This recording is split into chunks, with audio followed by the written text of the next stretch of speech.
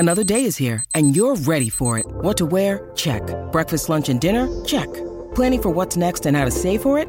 That's where Bank of America can help. For your financial to-dos, Bank of America has experts ready to help get you closer to your goals. Get started at one of our local financial centers or 24/7 in our mobile banking app. Find a location near you at bankofamerica.com/talktous. What would you like the power to do? Mobile banking requires downloading the app and is only available for select devices. Message and data rates may apply. Bank of America N.A., member FDIC. When you need mealtime inspiration, it's worth shopping Kroger, where you'll find over 30,000 mouth-watering choices that excite your inner foodie. And no matter what tasty choice you make, you'll enjoy our everyday low prices, plus extra ways to save, like digital coupons worth over $600 each week. You can also save up to $1 off per gallon at the pump with fuel points. More savings and more inspiring flavors make shopping Kroger worth it every time. Kroger, fresh for everyone. Fuel restrictions apply. It's time to take command with former NFL tight end Logan Paulson and former Commanders beat reporter Craig Hoffman. Welcome in to Take Command. I'm Craig Hoffman. That is Logan Paulson. And Logan, Victory Monday felt good. We're recording on Tuesday. People listen to this Wednesday and onward. Now time to start to look ahead again to Detroit. But before we do that, we really got to kind of contextualize what we saw on Sunday. So that is kind of what this midweek pod will be, is a look back. We've had a chance to go through the film and then kind of our takeaways and then what that means moving forward. So I'm excited to dive into this. Let's start with the offense. And I went through and charted for the show on Monday. I charted the personnel groupings and run pass and everything for the first three drives actually. For the Commanders, and to see how Scott Turner mixed and matched personnel. It felt like he was doing it a lot during the game, but man, when you look at this like in a chart form, or you're looking at it on film as you try to go, even if you're playing like guess the play call, what are they going to do here? I think that upon further review, Scott Turner may have even done a better job than I thought he did when we talked on Sunday night. Yeah, I mean, I think he did an outstanding job of, you mentioned the personnel thing. That's something that I think was obvious on the day, but also just kind of getting to some different formations, especially early. I mean, they were kind of doing some really innovative stuff in terms of personnel, in terms of formation, in terms of route concepts out of certain formations. So, yeah, like hats off to him. One of the plays that sticks out to me was the first third down they had, and they get in that kind of like diamond four-man bunch. And it was, you don't see that formation a ton. And then the concept you run out of it, I thought was very, very smart, kind of understanding how the defense has to match a 4x1, just giving Carson answers. I mean, it's a concept you normally run out of a 3x1, but the fact it's out of a 4x1, it just gives you some more flexibility in terms of like, the guy that the inside most person runs like a shallow cross holding the middle linebacker.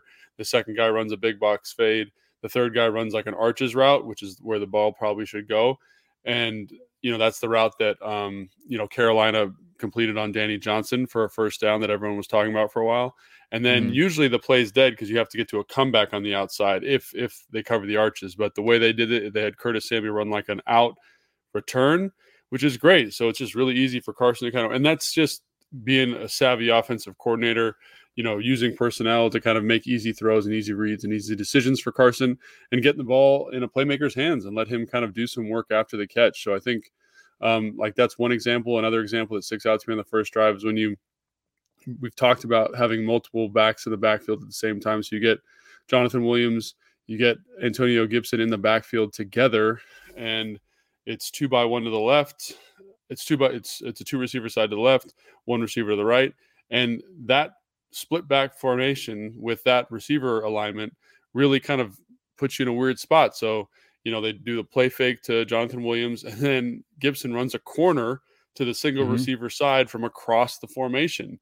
And again, you lose people in those types of counts, and for him to show up and be able to make that play again, it's just a good play design because it kind of messes with defense's rules. It's something that Detroit's going to have to prep for. And again, we haven't even gotten on the first drive yet. And we've talked about two really outstanding kind of unique plays. And then even the first play of the game, which I'm sorry, I'm kind of rambling now. You get in 12. It's all good stuff. You get in 12 personnel, and then fans they don't even think about it, but you dictate a base defensive response by the Jacksonville Jaguars, right? So 3 interior guys, 4 linebackers. 2 of those linebackers are rush players. You get the safety close to the line of scrimmage, and then you run a pylon route by Terry, which is like a deep corner essentially, and then a corner by Jahan with a flat control, and you get a high-low on the safety who's buzzing from the line of scrimmage because he's playing run first.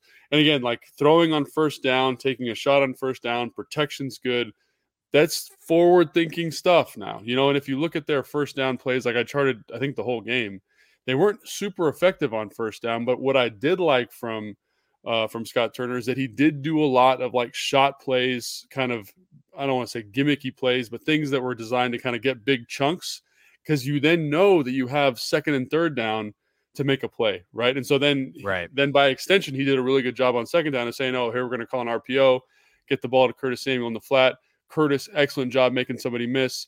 Now we're in a 3rd and 2, and our playbook's wide open. So in terms of staying on schedule, utilizing that shot potential of first down, like that stuff's pretty high level, man. Like it's good forward thinking football. It's master's level, if not PhD level stuff. I mean, the second you mentioned that, coming out in 12 passing, and, there's kind of 2 elements to that, right? There's one, the unpredictability of like, typically when you run bigger personnel, it's like, oh, they're going to run the football. Oh, wow, they're passing. But eventually, if you do that with regularity, teams are going to be prepared for it. But that means you have favorable matchups too, because you have to make a decision as a defense. Do we match personnel and then put ourselves at a disadvantage because we think that they're trying to trick us, which then you just get to the line of scrimmage, you can the play, and it's like, oh, well, they didn't match personnel. We got our big fellas in. They don't. Let's run it. And then you just run it down their throats. Or, you do match the personnel and you try your best, but you're at a personnel disadvantage. So, like, it is a winning formula to do that kind of stuff, to go big and pass out of it, to go small and run out of it, even if they know it's coming, because you have advantages personnel-wise with how versatile this group of skill position players you have is. The other thing that really stood out to me is, like, if you look at their second drive, their first 1, 2, 3, 4, 5, 6 plays, really, if you want to go all the way down to 7, 8, 9 plays, are all out of 11, except for 1 play, which is out of 10 personnel. On the 10 personnel play, 1 running back, no tight ends, they run it. And those 11 personnel groupings never look the same. You've even got a situation where you got Curtis Samuel in the backfield and J.D. McKissick at receiver. So you're moving, and it's different receivers, it's different tight ends. Sometimes it's Thomas, sometimes it's Bates. They're lined up in line, they're lined up in the slot, they're lined up outside. You have different stacks, you have different bunches. It's 3x1s, it's 2x2s. The splits are different. So even at times where you have the same personnel in the game, you're showing different looks out of it. And the way they were able to mix and match that, I guess my big question is that sustainable? I don't see why they can't do that every week. Do you think they will? I think it is sustainable. I think when you watch like Kyle or Andy Reid or, Sean McVay, any of those guys, they do a really good job of staying innovative, right? Staying on the edge. I think the only problem I foresee is that it is fatiguing mentally for the coordinator and for the offensive staff. Every week you got to come up and kind of be, forward thinking, right? You always got to be thinking outside the box. You got to always be self-scouting. You always got to be pushing the envelope in terms of your evaluation of yourself. So we mentioned the 12 personnel throwing the ball out of it. That pays dividends down the road. It's just about now as the coordinator, when do I feel comfortable now calling a run out of 12 on first down? Because everyone's thinking we're passing, right?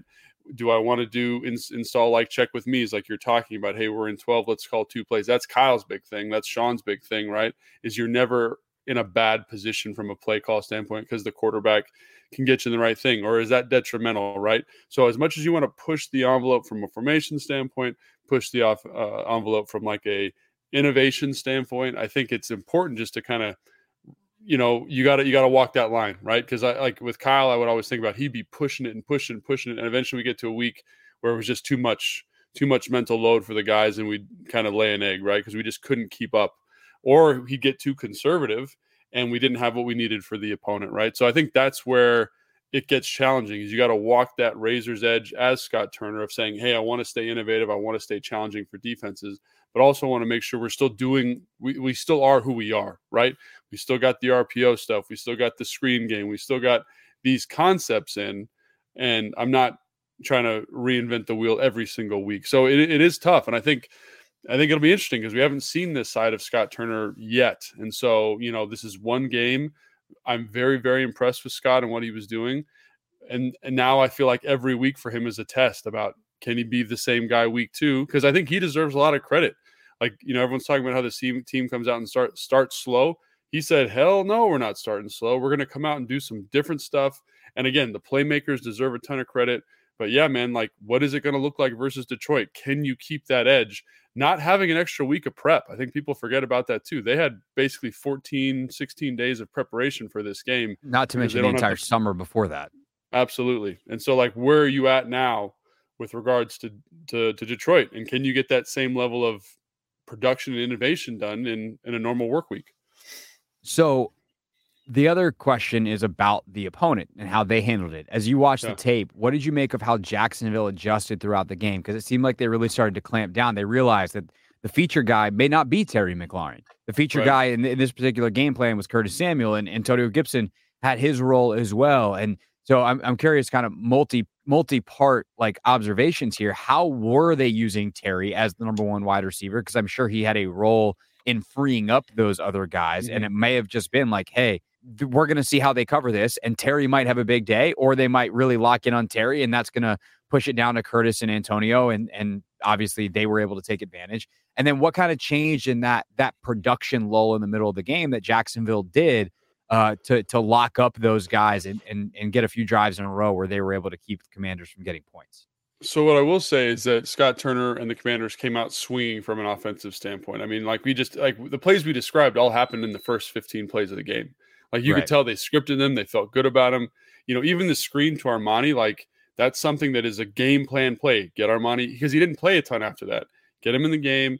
He's, we talked about his explosiveness on the pregame show. Get him a touch, and it paid dividends, right? So obviously game plan, all that stuff's game plan specific. I think what happened is Jacksonville started tackling better, I'd say, after like the third drive, and it really slowed down the offense because there wasn't a lot of yak. It was just kind of like, we're tackled here. Now we have to kind of. They were so good early at breaking tackles. Some of the moves that Curtis makes, some of the moves that Antonio makes in space. JD had a one or two. They get those guys out in space, and you understand why it's so important to get those guys out in space. But if someone makes a tackle, like now you're talking about a 5-yard gain instead of the 15-yarders you were getting earlier. Right. And I think also, in addition to that, they started taking some negative plays, right? They started, like they tried to get the screen to Curtis before the interception, and Trayvon Walker sniffs it out, and you're in 2nd and 11. And I know 2nd and 11 isn't a big deal, but again, it becomes a little bit more laborious to kind of get those first downs. And when those plays don't hit, that's when you get into those weird spots where you got to kind of like say, hey, we got to punt, or we got to think a little bit more high level. And quite frankly, on the first, I think it was the second series or the first series, they get, it was after the reverse, which was so open, by the way. Holy cow. If any of you have access to the film, go watch that. If Gibson makes that block, that might be Jahan's 50-yard touchdown. He had 3 touchdowns on the day type of thing. It was, I've never seen a reverse that open in the NFL. Great job by 41 making the play there. Anyway, so they're in 2nd and 20, right? They run a little like pull concept, which is like Curtis sits down at 5 yards. Terry runs a dig behind him. They hit the pull. They get a 9-yard gain, right? So they're still in 3rd and 10, 3rd and 11. They get Jacksonville to jump off sides, right? And then which they're is in 3rd big time from Carson, by the way. Like gets it in that spot and gets it at the end of the game. Like that's professional quarterbacking right there. Yeah. So then it's 3rd and 5, and then they convert, right? Later in the game, they had some penalties, and Jacksonville didn't bail them out, right? Also, so they got some bailouts from Jacksonville. Jacksonville wasn't making as many plays, and then the other things that kind of to culminate this thought. So in addition to the penalties being less by Jacksonville making some more plays, tackling, sniffing stuff out, that kind of thing.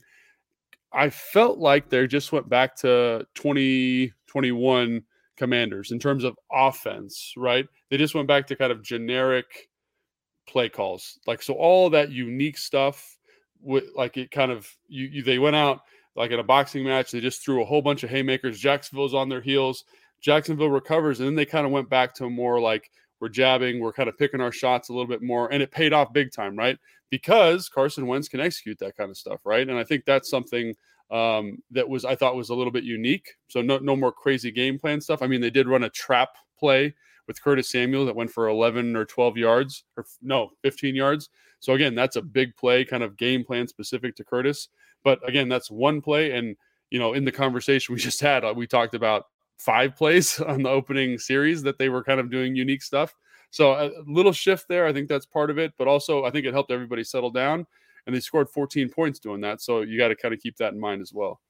Yeah. So how reusable is some of that stuff, though? Like, if you can get someone early in a game on it, like, why can't you go back to it later? Why can't you run the screen for Armani again? Why can't you, go back to that 4 receiver bunch and go ahead, try to defend it again? And chances are you'll defend it differently, but like, there's good options on that play besides the one that you did the first time. And I think that's like an interesting NFL thing that you see a lot is you see these scripted first 15, and not that you can script an entire game, but like, there's no reason you can't go back to the script because you design those things specific to the opponent. The opponent's not going to change only so much during the game. So why not go back to it?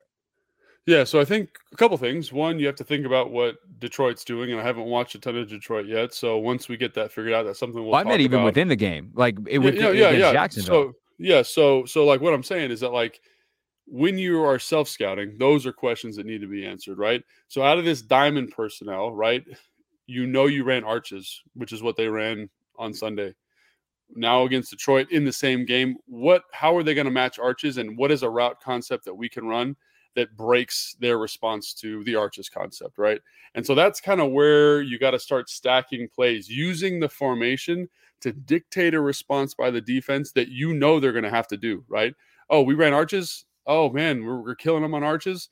Now let's run all go special, right? So you run 4 verticals from that side, maybe a shallow cross or something like that to clear that space out, run an angle underneath, something like that. Just kind of thinking outside, or even the first play where they threw that play action, like you knew you were going to get cover 3 on that. Like, what's another cover 3 beater you have off of that same kind of, 2 tight ends to the right, 2 receivers to the left personnel grouping, right? So that's where, to me, the self-scouting becomes so critical, right? Because it allows you not only in game, but it allows you going into the next week or the week after that to stack plays on top of that and kind of put defenses in a blender because they're anticipating something and you're saying, no, we're going to do something different. Like the screen to Armani, I think is a great example. I think they could have come back to the screen to Armani, but they tried to run it with Curtis Samuels. And they're not going to get the same response, right? Curtis Samuel's going to get a lot more attention when he tries to run that same screen as opposed to when Armani's going to run it. So I think that's something, again, like they're like, oh, it worked really well with Armani. Let's see if we can get a bigger play with Curtis. Again, it doesn't work like that, right? Finding ways to get this other guy, Armani, touches, I think is a good idea because people don't account for him, right? He's just kind of an afterthought. So again, that's where good offensive coordinators and good critical thinking becomes so important for developing a game plan, not only within the context of a game, but in the context of the whole season, basically. Right. No, that makes sense. And like now, if Armani comes in, like teams are going to be like, hey, beware of that thing. So you got to use him in other ways so that you can hide it. So it's not a dead giveaway. And you get into some of that stuff too. Did Diami play at all in this game? Think so. I mean, I just went back and watched it for the second time this morning and I didn't see him, but I'm sure there's like somebody who like keeps stats of who played. Yeah, I haven't seen snap counts yet. I need to go check. But like, he's another guy that, okay, you don't have any tape on him. Like early in the season, there's some things you can do when you haven't done a whole lot yet. The question is, how do you recreate those opportunities later in the season? But that's something for later in the season.